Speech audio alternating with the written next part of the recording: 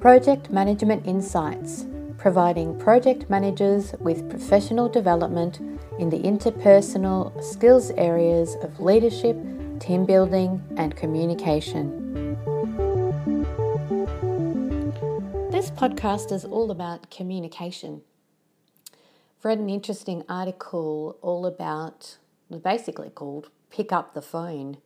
And it's interesting because the writer is talking about how we've lost the will to pick up the phone as our first choice of communicating with people. We tend to send a text or, in the work context, write an email.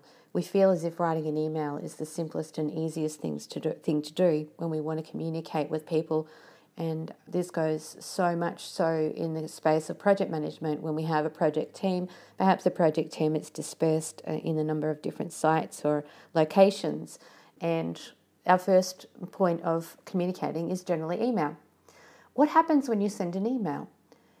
Well, do you understand whether the person that's reading your email actually is thinking on the same wavelength or same page as you? I've often noticed myself that I write something and I'm totally sure and clear that my message is clear in what I've written, and yet it's oftentimes after I've sent it, a couple of days later, I read it again, that I realise how unclear my message is.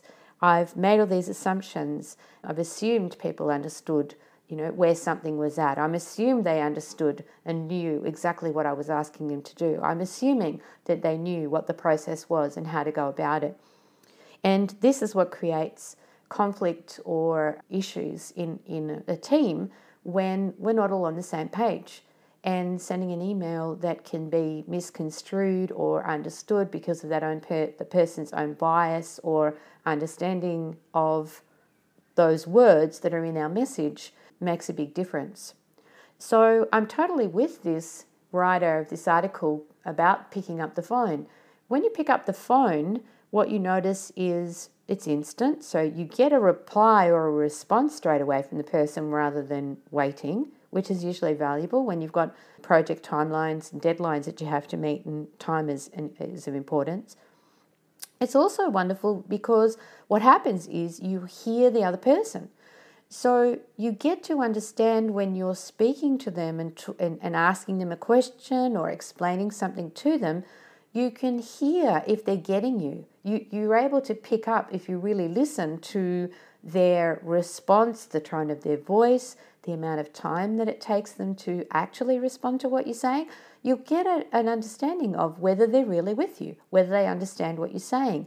Are they on the same page? Does what you say mean the same thing to them?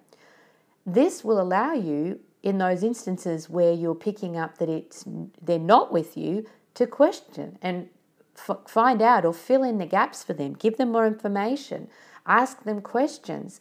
Clarify with them to make sure that they are understanding exactly what it is that you're explaining to them, or trying to ask them the questions that you're asking of them that you need answered. So picking up the phone is a really, really, really great tip. And for me, the thing that even extends this more is picking up the phone to see if the person's there so that I can go around and personally have a conversation with them. I don't know how many times I've been able to clear things up so much quicker by going and having a one-on-one conversation with the person. It doesn't take long, especially if you're in a building when they're on a different floor, or even in a different building up a street, which is not very far away for you to get to.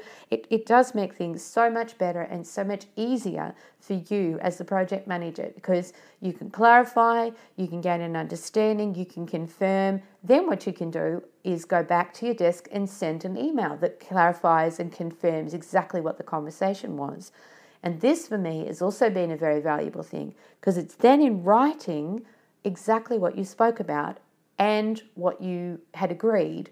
And so you've got something to come back to. And that is also helpful, because it then reaffirms the conversation that you've had with the person. So have a think next time you're considering sending an email or a text message to someone. that's part of your project team, stop. Do you really need to do this? Are you better to simply pick up the phone? Would it be smarter and simpler and more efficient in the long run if you picked up the phone and made arrangements to go and meet the person and had a one-on-one conversation? This type of communication is what really makes a project work effectively and a project team work efficiently.